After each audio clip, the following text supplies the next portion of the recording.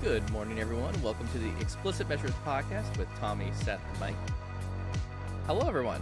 How's it going? It's a short week this week. We had a holiday on, for those of you who are not in the United States, we had a holiday on Monday, and I just feel like it still feels like Wednesday to me right now. I'm flabbergasted. It's already Thursday, and it's already June. Oh my gosh! Holy smokes! June. This year is flying by. June. Yeah, for real. Allergy season late. Oh coming in hard. Tell me about it. Last couple of days have been we had pretty brutal for me. We had a family incident around allergies are from me. I weakened the family blood with my allergies.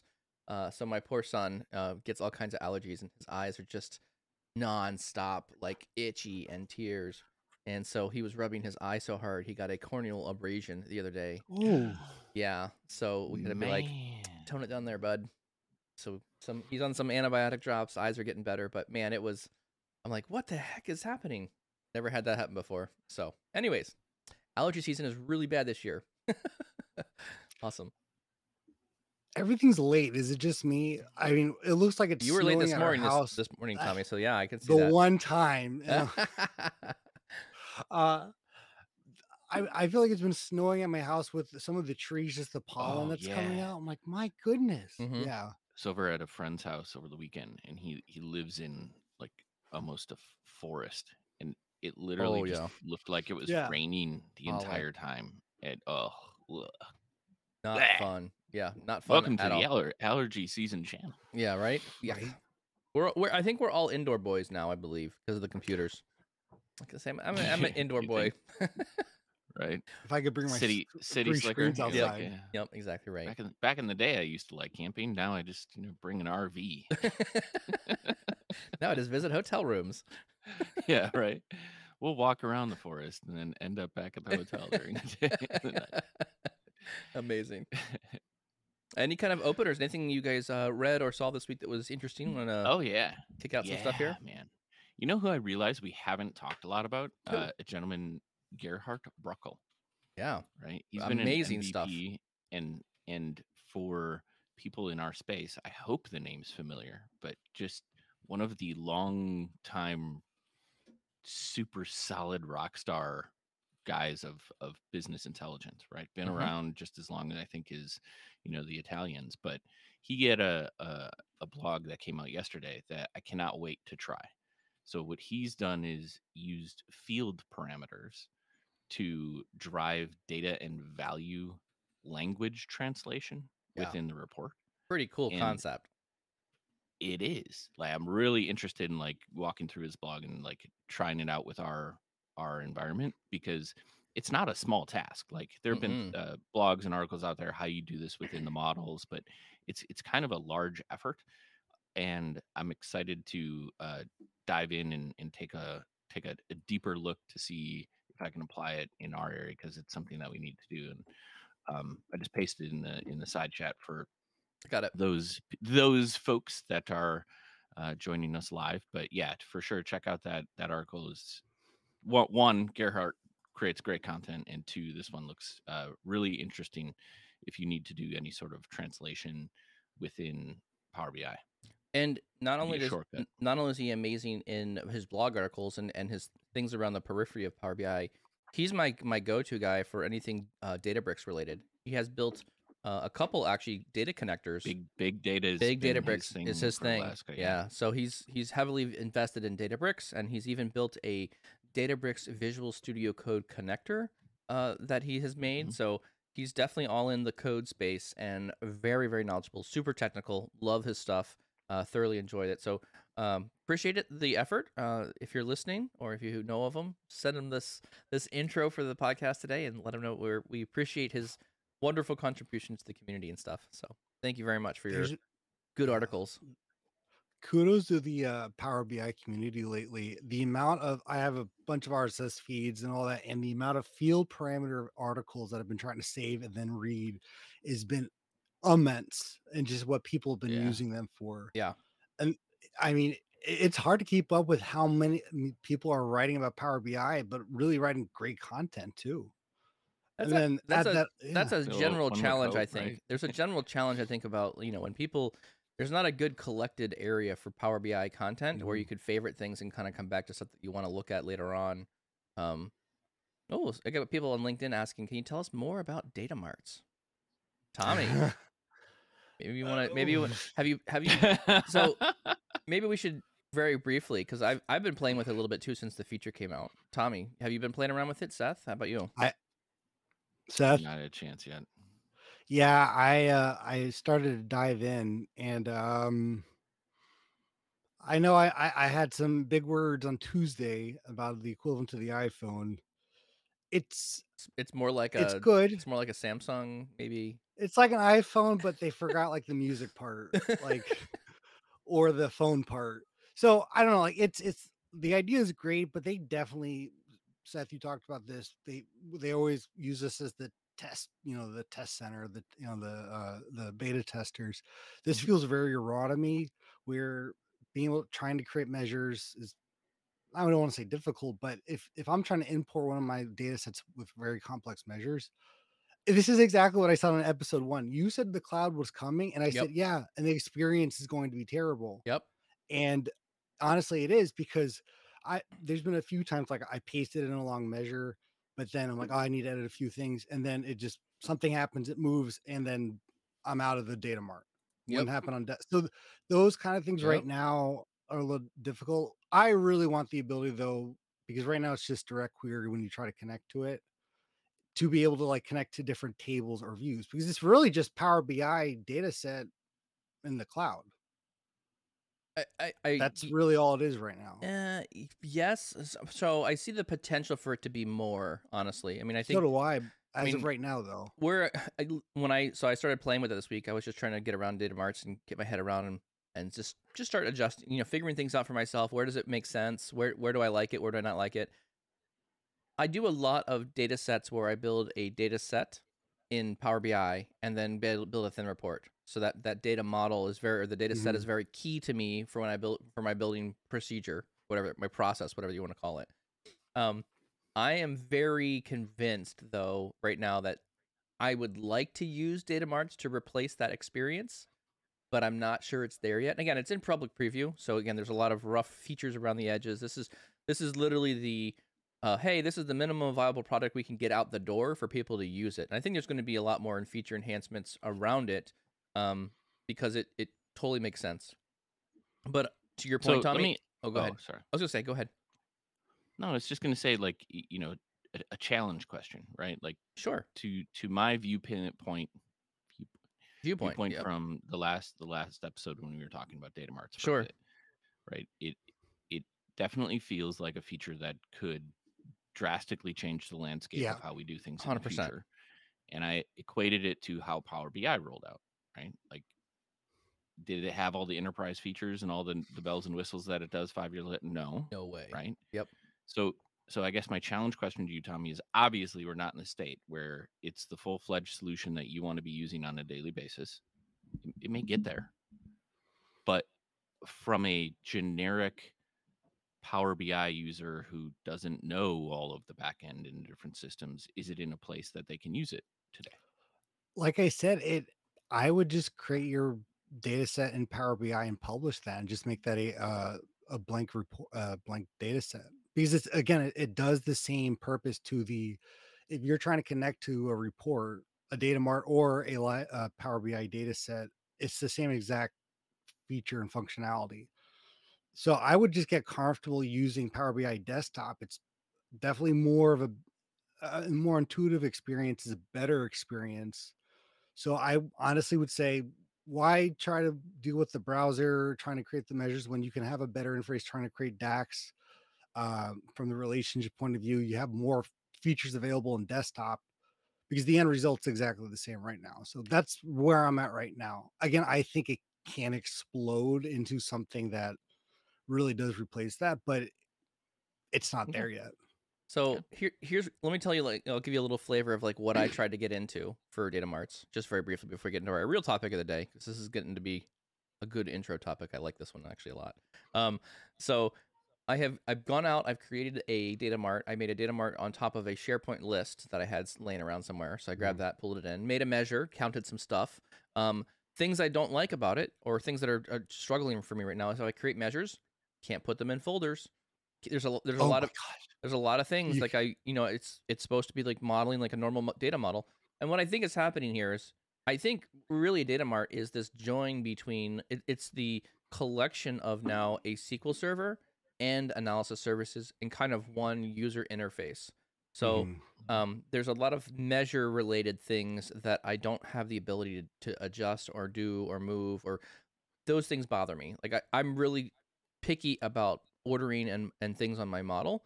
Um, Yeah. I can't really do a whole bunch of other um, model level things that work well for me yet. So not there yet on that piece, on that front. I do really like though the interface. So there's some things that they've done really well is if you go into like the query editor or you edit a table, the editing of a table, I really like the experience of it. They give you like the graphical view at the Mhm. top. They have the table list on the left-hand side.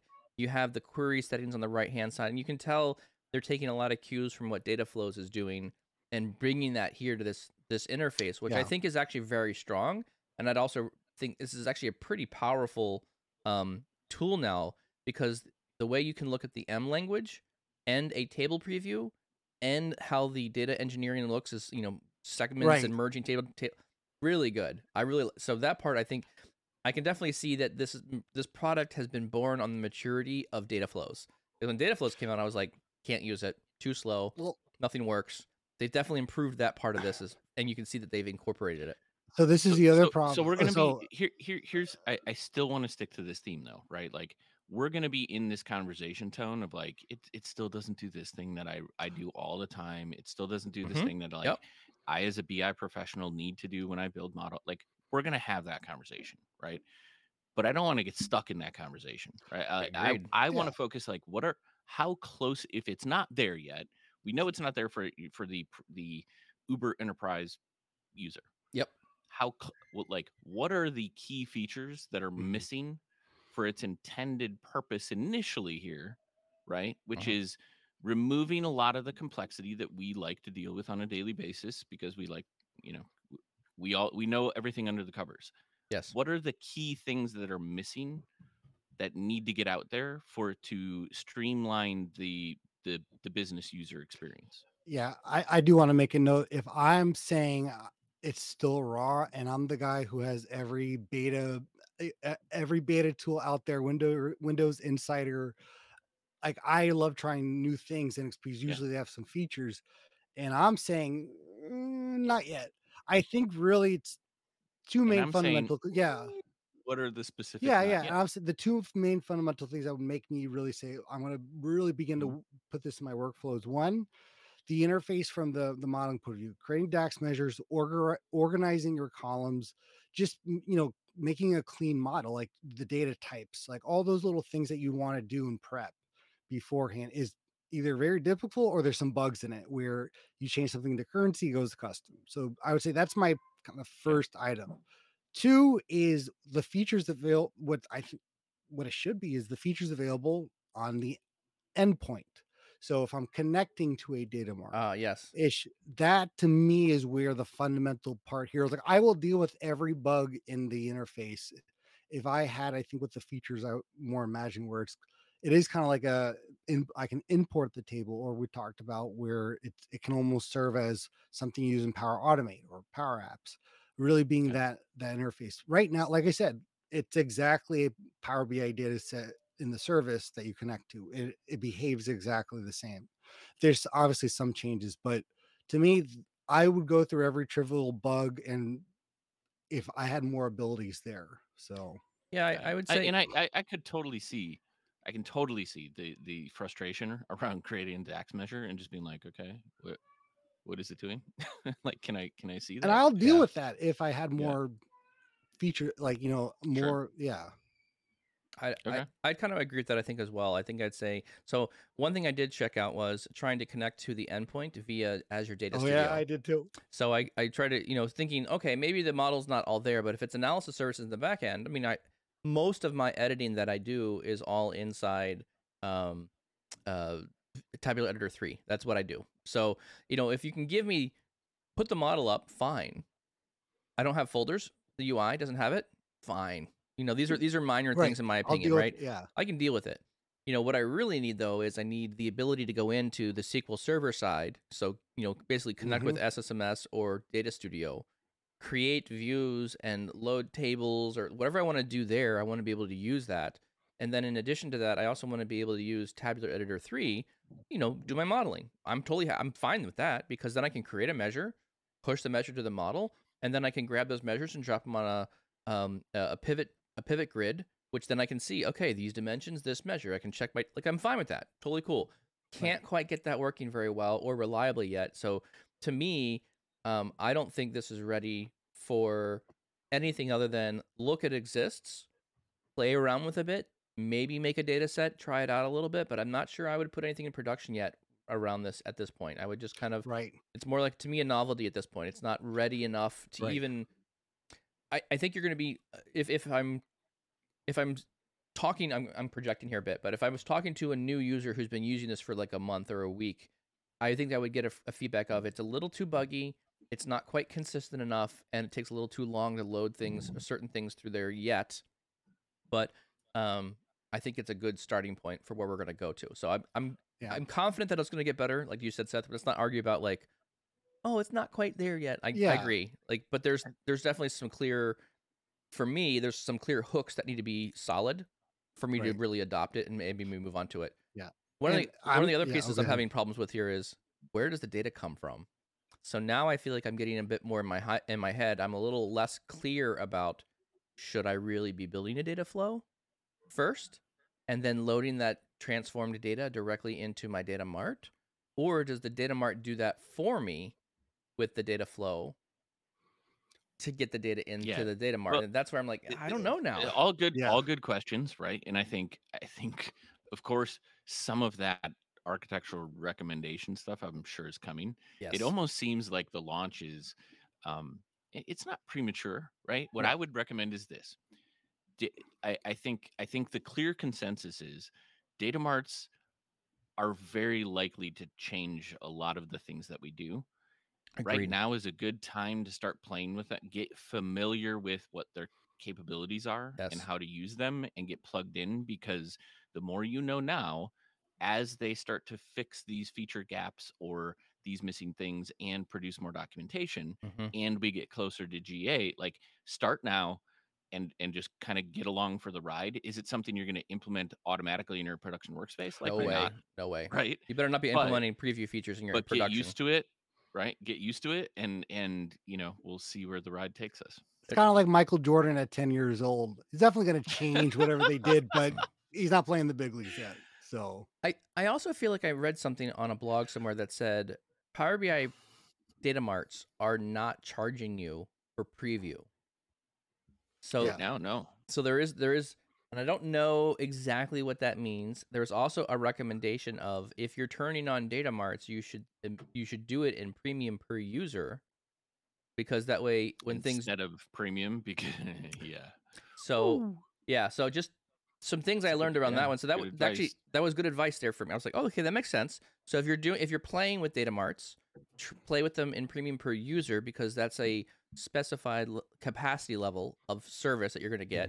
And if you have data marts on in a premium capacity, you will be absorbing capacity from your premium SKU that you won't be able to have for other things. That's a really interesting and good point, right? Like typically, if you think about the preview features that are going to cost you money in Azure, like those are pretty locked down, right? Like you're the group, and when you know the pricing, you can turn it on and off. Exactly right. But if data marts is available to the entirety of your organization because premium's active, no, but think about this, like, and it's in preview, and you're not getting charged for it. Like, what happens when they flip that switch? Are they going to say, hey, by the way, your usage is X amount, and you're going to have to bump up your capacity when we go GA?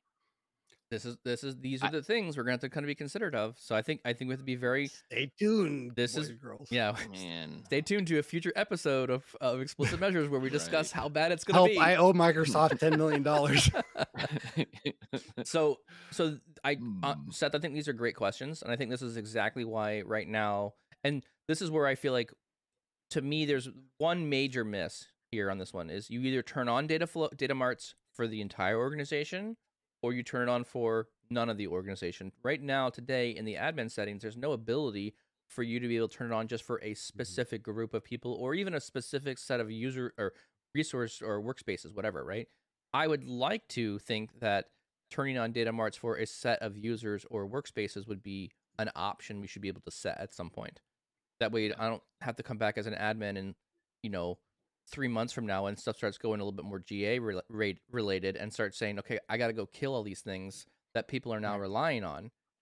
I do agree that I think the enablement should have come the same way with the admins, where you can specify which groups it's enabled 100%. For. Because the only option we really do have right now is PPU, like you said. Yep. To vet it. Yep, exactly right. And even then, I would almost argue, like, if you're going to vet this stuff, I mean, because you can't turn it on or off, you might be standing up your own Power BI tenant somewhere else, right? Trying to start something else separately so that you can actually, keep it away from your normal, your main environment, your main tenant. Anyways. All right. All right. Well, successfully derailed by the comments on LinkedIn. Yeah. Congratulations, Saeed. It's all right. I'm cool with it. It was good. Good question. I hope that kind of rounded out some ideas or thoughts around data marts, how that worked for everyone. So thank you for the question. I think it was Saeed. Appreciate your question on that one. Hopefully that gave you some feedback there around what our thoughts on around data marts are. So stay tuned. We'll have more thoughts for sure. This might be a recurring theme for every intro for the next couple of weeks. What are we talking about today? Oh, today's topic is going to be kind of around looking at forecasting or doing forecasting things inside Power BI. So I guess the technical topic here is: do we need more forecasting? And I'd like to start exploring what that looks like inside your Power BI reports. So yeah, Seth, let's kick it off here. Set some of the stage. Do you guys use forecasting? Where does forecasting fit in your organization? Yeah, I think I'll set a minimal stage and kick it back to one of you guys. I personally am not using it in the spaces that we are heavily involved in on a daily basis. Yep. I know our finance team is, but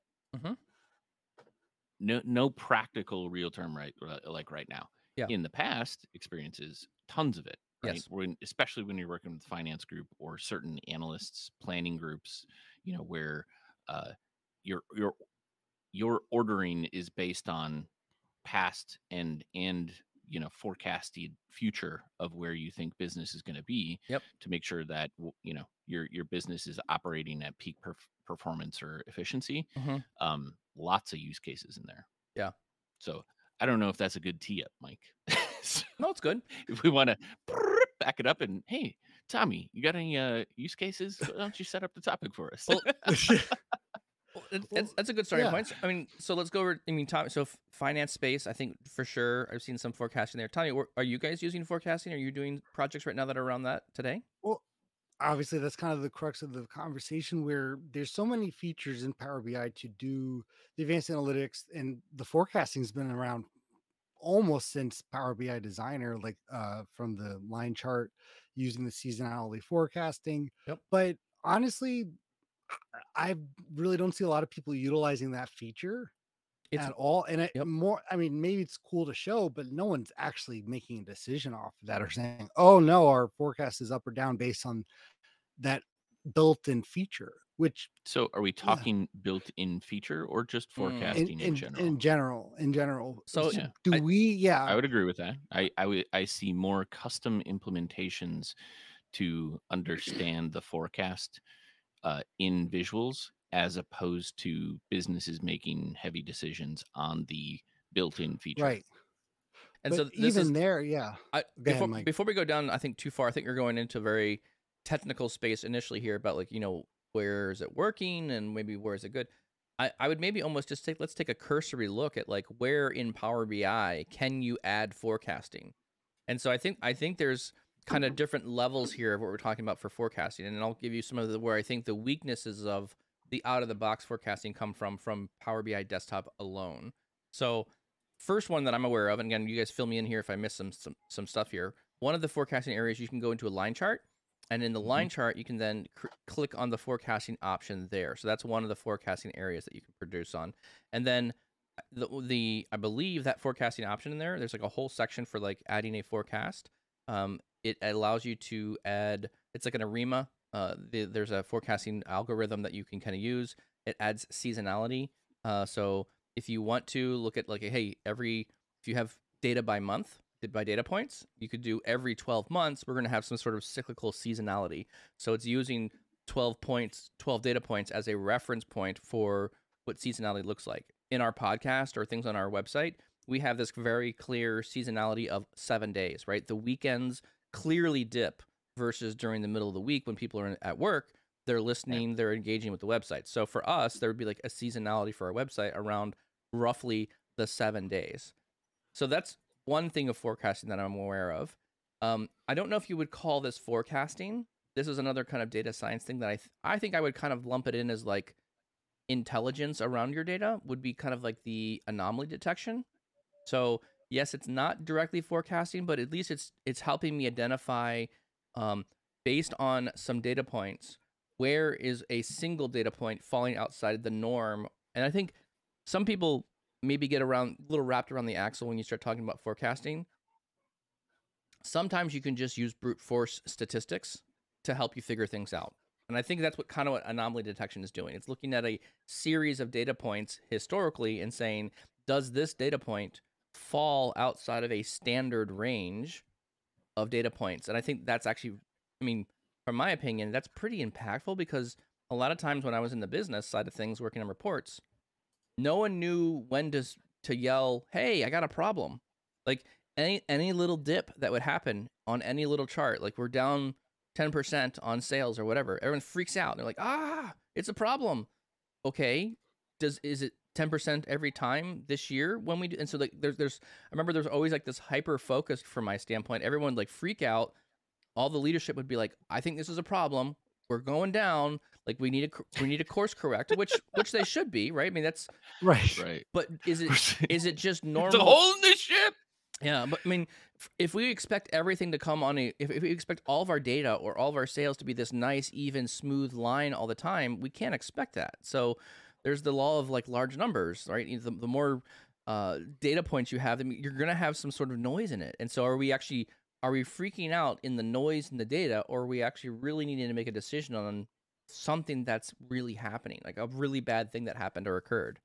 So the use case of like avoiding the really bad thing, I think is valid. But the other point to that, though, is if you don't, in some use cases where if you don't have visibility into the past and future, like you miss big sales opportunities, right? Because if you don't predict the spike that always comes around, Mike, your point, like a seasonal point or whatever, you run out of stock. Like what is the amount of sales that you missed, in those ranges? That is where I think forecasting in terms of like the making the money kind of thing comes in, because you don't have that visibility. So as you start to analyze those data sets, from a historical perspective, statistically look at all those anomalies or whatnot, that certainly has a big impact. And I've seen, in organizations for sure, using forecasting as far as like ramping up in production to meet better goals during those timeframes. That's honestly, really good use case right there. I really like that one a lot, actually. I think people underestimate the opportunity of missed sales, right? Sales were there, but sales, you didn't get what you wanted. Right. So again, this is where like this whole business thing is such an animal. It's like this really hard. It's hard to nail. It's not a rule based system. It's not, do this, then this works, right? If you run out of materials, sales go down. So what's the root cause of why sales are down? Was it because we couldn't have people actually wanting to buy stuff, or we have not enough stock to do? Like there's all these other extra things that are going on here that you have to analyze. And this is kind of, again, I'll go back to like the curse of Power BI and the ability just to add a lot of visuals. It's actually harder to do forecasting in Power BI than it was in Excel. Like I feel like I built a lot more. Granted, it was not scalable, but we did a lot more, not necessarily like 3 months out or 6 months out, but those little tweaks, like, hey, if we change cost here, based just doing some rolling averages, doing some basic run rates, that honestly I don't see it in a lot of other reports, and I don't, because it is more difficult to do in DAX. The other part too, like the miss I'd sales, agree. right? Well, there's all of those other attributes now. You can't just work on a given, cell. It's that column by column basis. So it's a lot harder to have that ability from that anomaly point of view. So Hmm. that's why Power BI built it in. But again, there's not a lot of explicit measures or calculations coming out. The other thing we didn't talk about is there's a whole other feature, the what if parameter, that I really don't see anybody talking about. And I don't know if people, it's not just that the feature's there, right? And I think my big thing is, what are people relying on? Obviously the seasonal, where we're going to be 6 months, but there's more to forecasting than that. A lot of my reports, like I said, is very much like that historical trend, year to date with previous year, and if there's no goal or objective, like, then it's, what are you going to forecast, right? And maybe we're not asking the right questions. But what are those little things that we should be able to add? I honestly have really tried to use all the pre-built features in Power BI, like the automated insights, the line chart. But again, it's neat to see, but I'm not going to use that to make a decision or communicate to, our chief executive, hey, we're looking like we're going to miss our target based on what? Like, oh, the seasonal algorithm Microsoft thought for Power View, like, and so we're not defining it enough. And another thing you want to measure, particularly when you're doing forecasting of things, is you want to measure your forecast against what actually happened, right? Yeah, and that it becomes very difficult. Yeah. So Right. Yeah. the algorithm that you run, and I think this is something that's a bit unknown to people, or maybe people who haven't done it as much. The algorithm's always working as efficient as it possibly can. The algorithm is what it is. You can throw additional data at it, and if you use like more machine learning based things, yes, you can add some more features to it. Yes, you can do some hyperparameterization of these different forecasting models if you wanted to. There's things you can do there that will help it, but at the end of the day, the data or the forecasting is only as good as the data you provide it. And so what you read on articles around data science is, if you want better forecasting, have better data. That's like where the lemon is mostly from. You get the best squeeze from that lemon, right? That's where you get a lot of rich insights from having a better quality data. So where I recommend, when people ask like, well, it's not doing a great job. Well, spend more time making better data. That will definitely improve your forecasting. And then, you have these other formulas or characters. Like, there's this thing called a MAPE. I can't remember the acronym for it, but I remember the name sticks in my mind. Mean average percent error or something like that I think is what it's calling out. But the MAPE is allowing you to then evaluate. Okay, you forecasted 10 million. Did you get there? How far off were you? Is your forecasting even accurate based on what you've done historically? And I think that's another good measure when you really get into forecasting, because you want to know, is the algorithm we're picking, is that a good one? Is it actually representative of our data or not? And that's what Power BI doesn't give you out of the box for their standard algorithms. Well, it's not just that, and I think you might have just answered my question from the initial thought of the topic, but where even if you create your explicit forecast and you do the correlation, well, as soon as the data refreshes, whatever that forecast was is going to dynamically change. And you're not going to basically measure against what the forecast was at the beginning of the month, because again, it's always reflecting the refreshed data. Yep. This is why again, back in the day, we utilize Excel, because you would just have this cell that would always stay the same, like, okay, this percentage, copy the value, and we could always see how close we get to what we initially thought. Yes. That See, and that's proves where impossible. Correct. that's also where I think the out of the box forecasting feature falls a little bit short, because it's always dynamically ahead. Correct. And you don't get to see where the line was. Right. Correct. You Right. made decision points based on a forecast that you still want to see the forecast line, right? Like, how close we made adjustments at these points based on the forecast, right? Like, I still want to see what that was when reality comes, right? Because Yes. ultimately, whatever the use case, like, this is all about kind of anticipating change, right? In an organizational unit, whether Correct. that's, finance, planning, marketing, whatever, or the organization holistically, right? Like it's it's about trying to be proactive. And that's why I think the value behind forecasting is being Yes. making eliciting proactive discussions around particular areas instead of being reactive I because like it's that. only current state data that you're seeing and reporting. Yes. And But again, I'll yeah, put go ahead. also say, I think this conversation with forecasting fits very well with what we've talked about previously around goals or having goals to do things, right? So just putting data on a page and looking at historical reporting information is okay to a degree. And I think there's this concept. I mean, I saw it all the time in the business. The company would make goals. We would march towards those goals, and for whatever reason, those goals always kept moving. That you get close to the goal. Like if you exceeded your goal a month before the end of the goal, we add another goal. We improve. Like, hey, you did good. You got to Right. you got to your mark. Let's add another whatever we're gonna do to sales or numbers or whatever. And if groups of the business didn't meet their goals, what we found happening was the goals would change so they could meet their goals. Like if you're having like supply chain was Mhm. notorious for this. We're gonna have a fill rate of this. Well, here's why it didn't work. We ran out of this, and we're not gonna count those because this is this, and this is.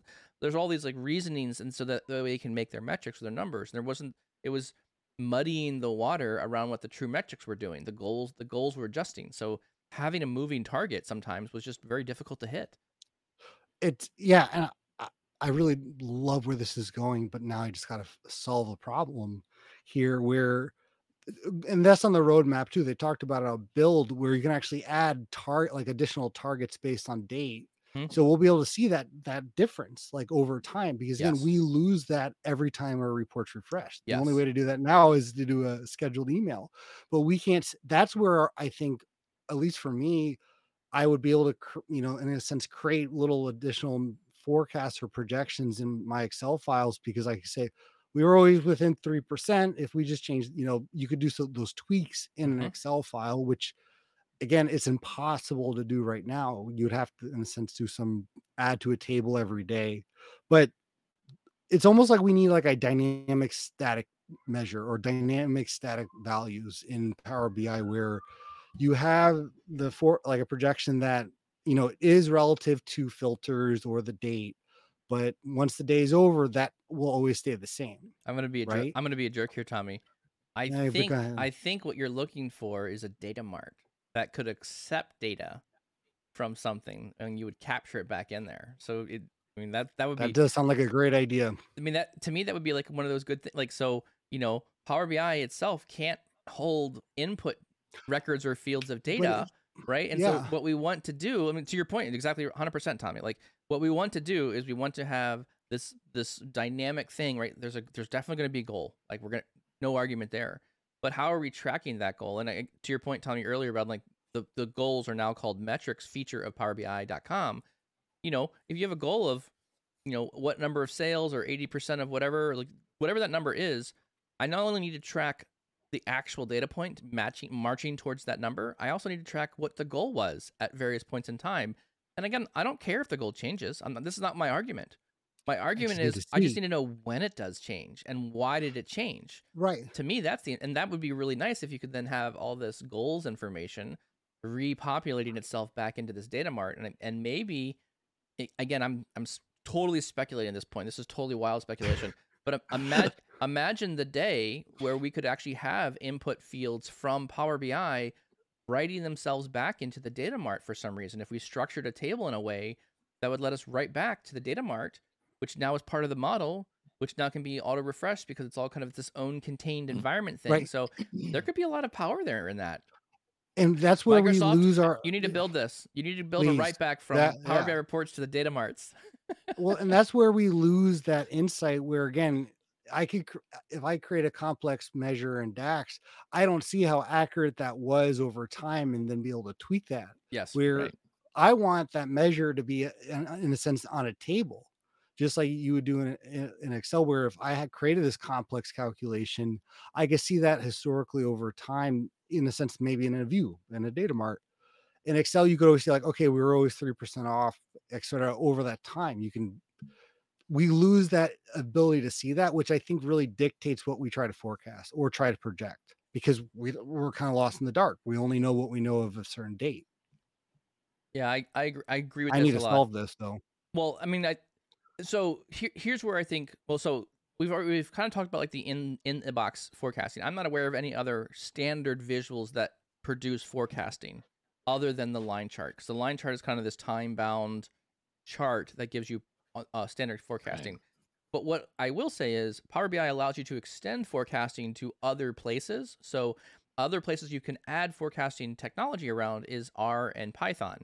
So this is, again, kind of one of these more, another layer deeper here is if you're getting closer to whatever that forecasting stuff is doing, you can do, and there's two places you could do it. You could do R or Python forecasting inside a visual, because you could add the libraries in a R or Python visual on the report canvas, or you could step back and say, actually, I want to do R and Python inside Power Query. So you could also use R and Python there. So there's actually two options for you to go about this. If you wanted to store data or run computational things inside a data frame, you could do that in Power Query and have those numbers produced and then graphically show them with standard Power BI visuals. So that's one, you can do that option. Or you can then just grab the measures and dimensions, or the dimensions and the calculations, and put them on a visual. And inside that visual, then you could run the whatever kind of formula or forecasting algorithm you wanted inside Power BI Desktop on the Canvas side. So those are the only other two. Those are the only two places I'm really aware of forecasting. Tommy, are you aware of anything else that I missed? I mean, there's probably some.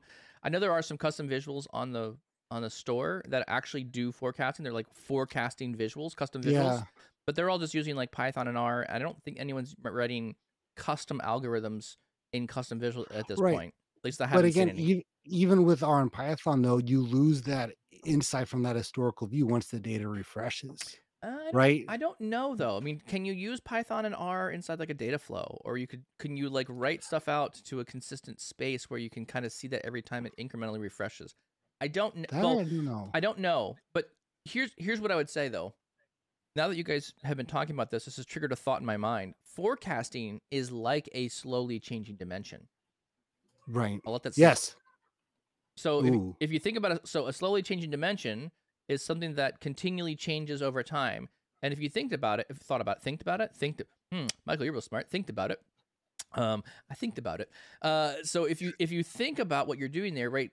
Realistically, what I think we're doing at some point is every day I should probably, or multiple times, I don't know, every day I should be rerunning the forecast and seeing how that adjusts based on the past information. And this is also where I think, doing forecasting outside of the realm of Power BI is probably more impactful, because I want to be able to evaluate, okay, I did a forecast on, June 1st. I want to run all the data through June, and then I want to go back and say, okay, what did the forecast look like on June 1st compared to what we actually did? How good was that? And what can we do to improve the forecasting for, July, right? If we're doing July now, what would we change? Are there other additional features we would add? Would we clean out some data? Would we correct some data? Like, is there actually bad data coming in that we weren't able to catch, and we need to? But this has been my point.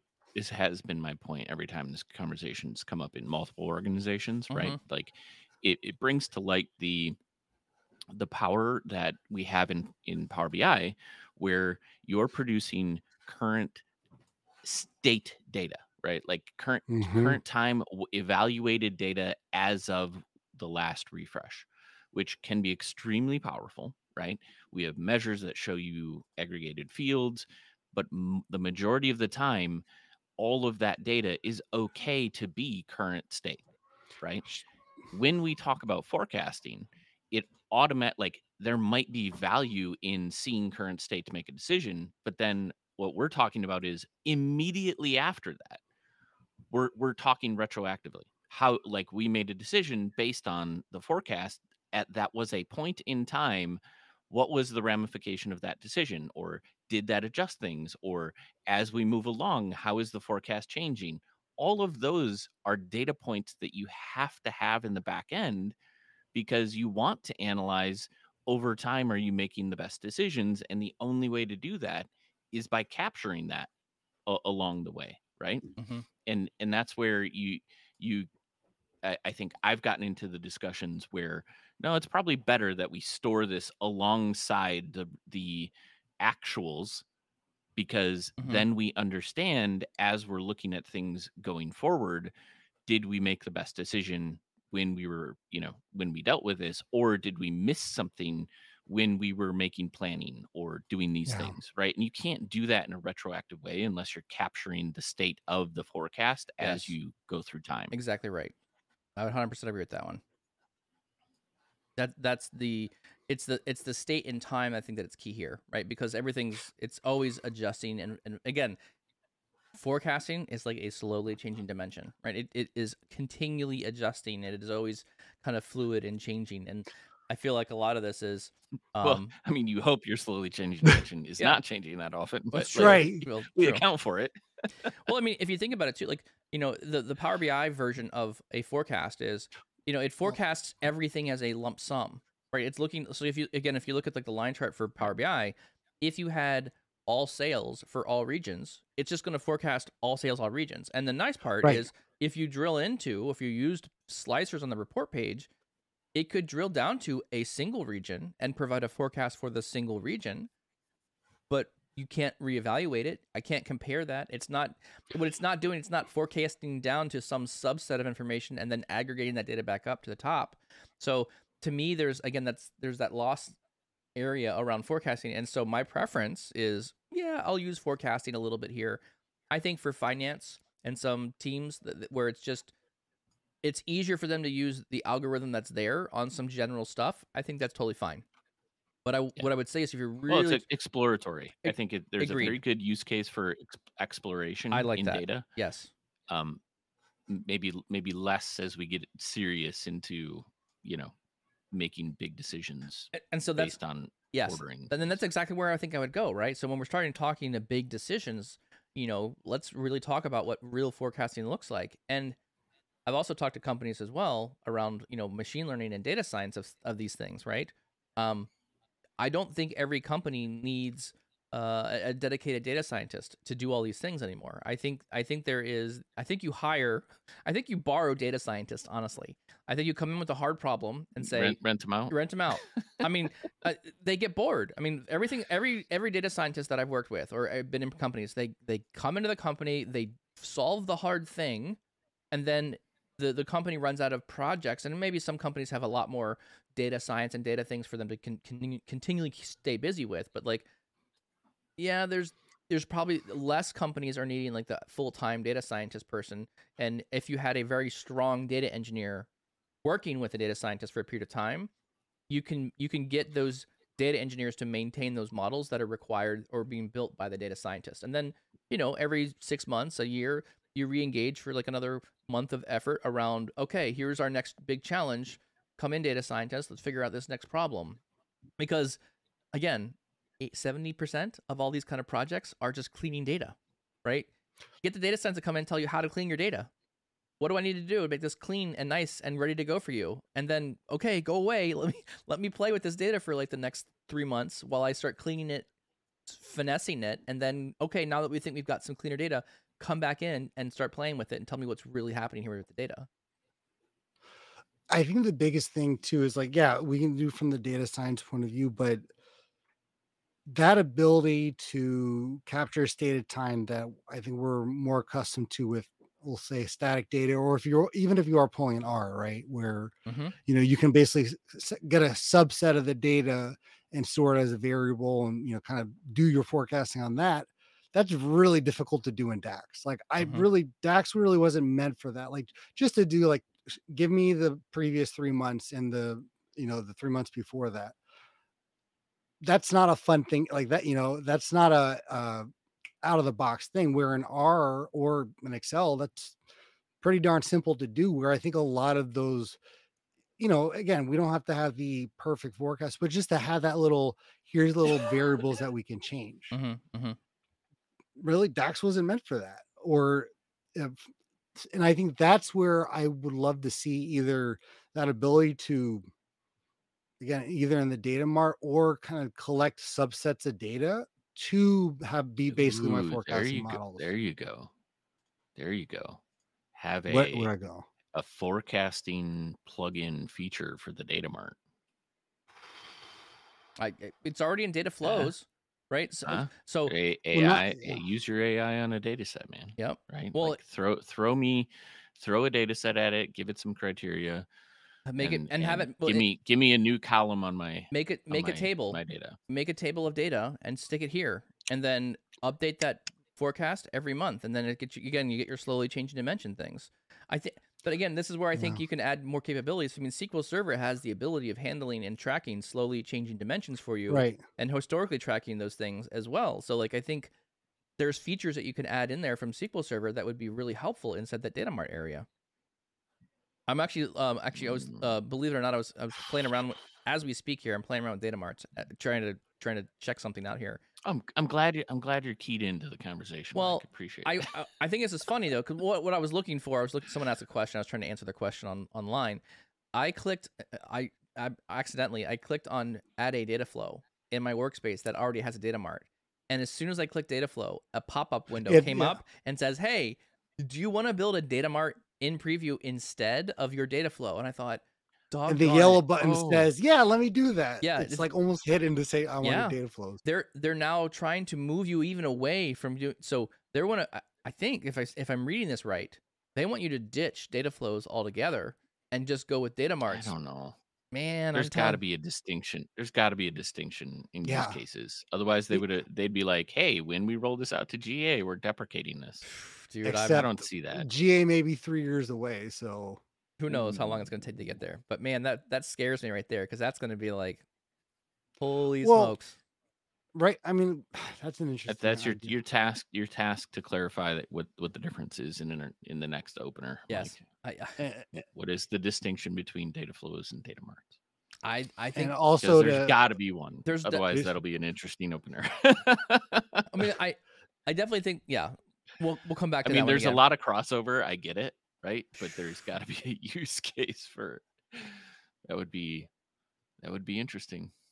There's actually a great article where he actually used not our memes, but the one from It's Always Sunny in Philadelphia. It's basically something like data marts, data flows. What is all the difference of all of them? And it's the guy with the red eyes looking at the chart, which is like, yeah, there's a lot of different products right now that we may not know all the use cases right now. Like, where does it actually fit in the ecosystem? Mm-hmm.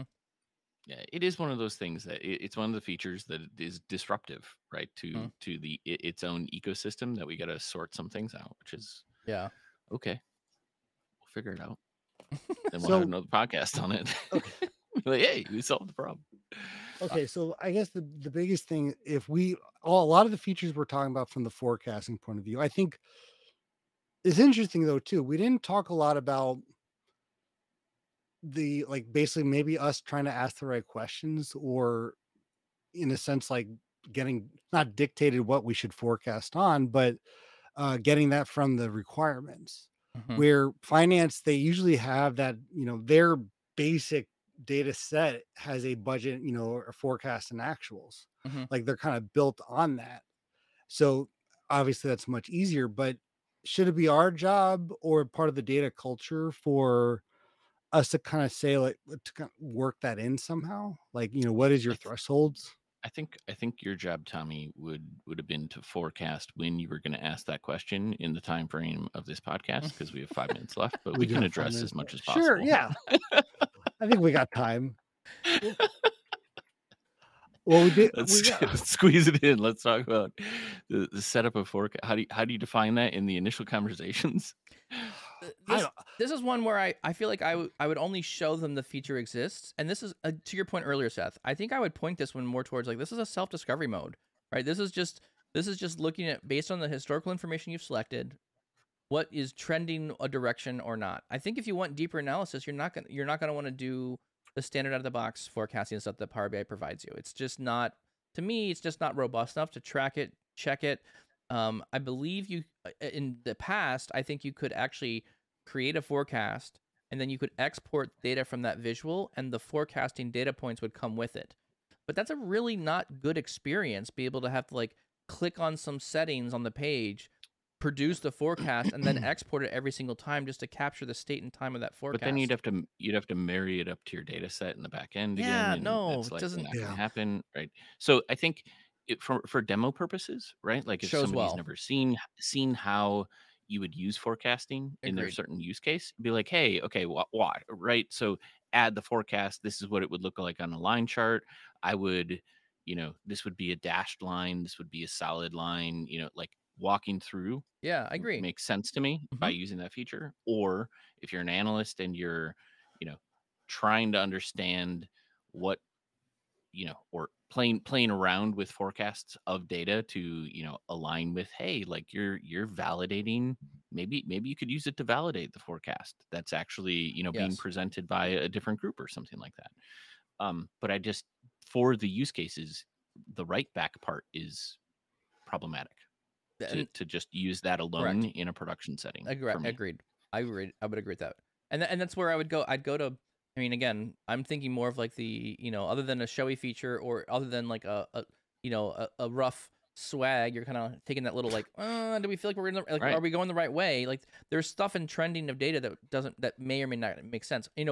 One thing I would recommend is if anyone's doing like seasonality or has a seasonal type business, doing things like 52 weeks rolling of total sales. That number doesn't really make sense, but when you look at that number 52 weeks rolling, there's these really long trends that start to appear. Are we going up? Are we going down? What's happening? Those are the kind of things that I like looking at from a very very high level view of the world on your data, which actually I think make a lot of sense there as well. But I even argue like a good handful of visuals that are really being articulate about where your business is going might be more impactful than using the forecast feature, right? Maybe a unique way of using a scatter chart and identifying, changes in your data, right? Comparing, categories against each other over time. There's actually a really interesting chart that you can actually have a scatter chart with a play axis, and then it will actually plot the data points of like as the circle moves around the chart. I think Microsoft just did that one in their Gartner test. I guess they just did Gartner for 2022. They had a really cool chart that did that. So little things like that, I think, yes, yeah, maybe we can see some forecasting things, but I think really it's, it's being, the reason the forecasting is there is to identify of all my data, here's the 3 categories that were way below performance. We're trying to identify, pick out the anomalies, pick out the stuff that's like way off base and correct for those things. I don't know. That's just my opinion. What do you think, Tommy?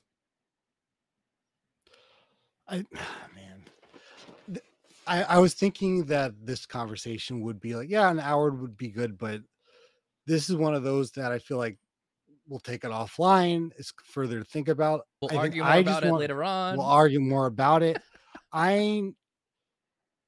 Half the stuff we talked about is not necessarily available right off the bat, and I think that's where I'm not getting upset, but I'm struggling with. There's got to be a way to do that, or at least do some way to try to catalog that information, because if it's not available now in DAX, or in a sense an incredibly complex method of going about it, how could I easily add just some basic classification, just some basic insights that are not just historical for a user, without having to create a whole other data model and create a data flow that's unique of everything. But I think too is also starting with the user, where asking them the right questions, and we've talked about this a bunch, but obviously if might not have like a goal, like we're trying to get 25 leads, but are there thresholds? Would you be upset if this particular metric was down 50%? Would that cause concern? Just trying to understand where their alerts are, and then at least having again some context on each measure itself, which usually how I went about it with Excel, to just starting with asking the right questions. And again, I would probably echo, like, depending on a couple of those initial questions, I think should push you towards, yes, we can allow you to forecast your own things in a visual. I think it's us as the BI professionals. It's up to us to provide. Here's the limitations of what you're deciding on. Look, this feature exists. Here's where it may fit your use case. Take it for what you will, and then at least having the ability to have. I mean, again, we want to provide options. So our other option is, okay, if you don't want this, if these limitations are unacceptable to you, then we have to produce like an entirely separate something else that's going to go get data from the model and produce these forecasts in some other system that's going to give you that more robust capability around projecting and moving things forward for that data, capturing it, storing it, making that forecast like that slowly changing dimension. Right, because we don't want to just do forecasting for the sake of forecasting. We're Nope. usually it's trying to make someone either, spend more money or push back on their budget. So, and like I said, I think that, yeah, you don't want to throw good money after bad, right? I mean, right. This is also too, like, you also have to take the forecasting with a grain of salt to some degree. I think at some level, right? Yes, you can use it, you can start relying on it, but like until you've proven it out, until you have things like the MAPE, the mean percentage. What did I call it earlier? I was looking that up. Mean absolute percent error. Yeah. If you have something like that can actually evaluate how accurate your forecast is, now you can start relying on it, right? If you do the forecast multiple times and you can keep running it and it's proving out to be fairly accurate, great. That's what you can use, but there is no way of proving out the MAPE on an existing Power BI report with a forecast on top of it. So that's where I struggle. Anyways, I think we've done it. I think we've burned through an adequate hour of time talking about forecasting, and again, a lot about data marts because we enjoy that so much. Anyways, our only request, if you found some value from the podcast, if you really enjoyed what we were talking about, please go ahead and subscribe, hit the bell. It really helps us out. If you liked the podcast or this one particularly, maybe triggered some good thoughts, please consider giving it a thumbs up. It actually really helps our numbers. It helps get it helps the algorithm figure out more people like what we're doing. So we really appreciate it if you do that, and share it with one other person. If there's somebody else that you think would love this or want to talk to forecasting, or you've had these kind of conversations before, I recommend you share it out on one of the social platforms. Tommy, where else can you find the podcast? You can find the podcast anywhere. They are available on Apple and Spotify. Please leave us a rating. It helps us out a ton. If you are listening right now, join the conversation live. Join us every Tuesday and Thursday at 7:30 a.m. Central. Awesome. Well, thanks, everyone. We appreciate it, and we'll see you next week.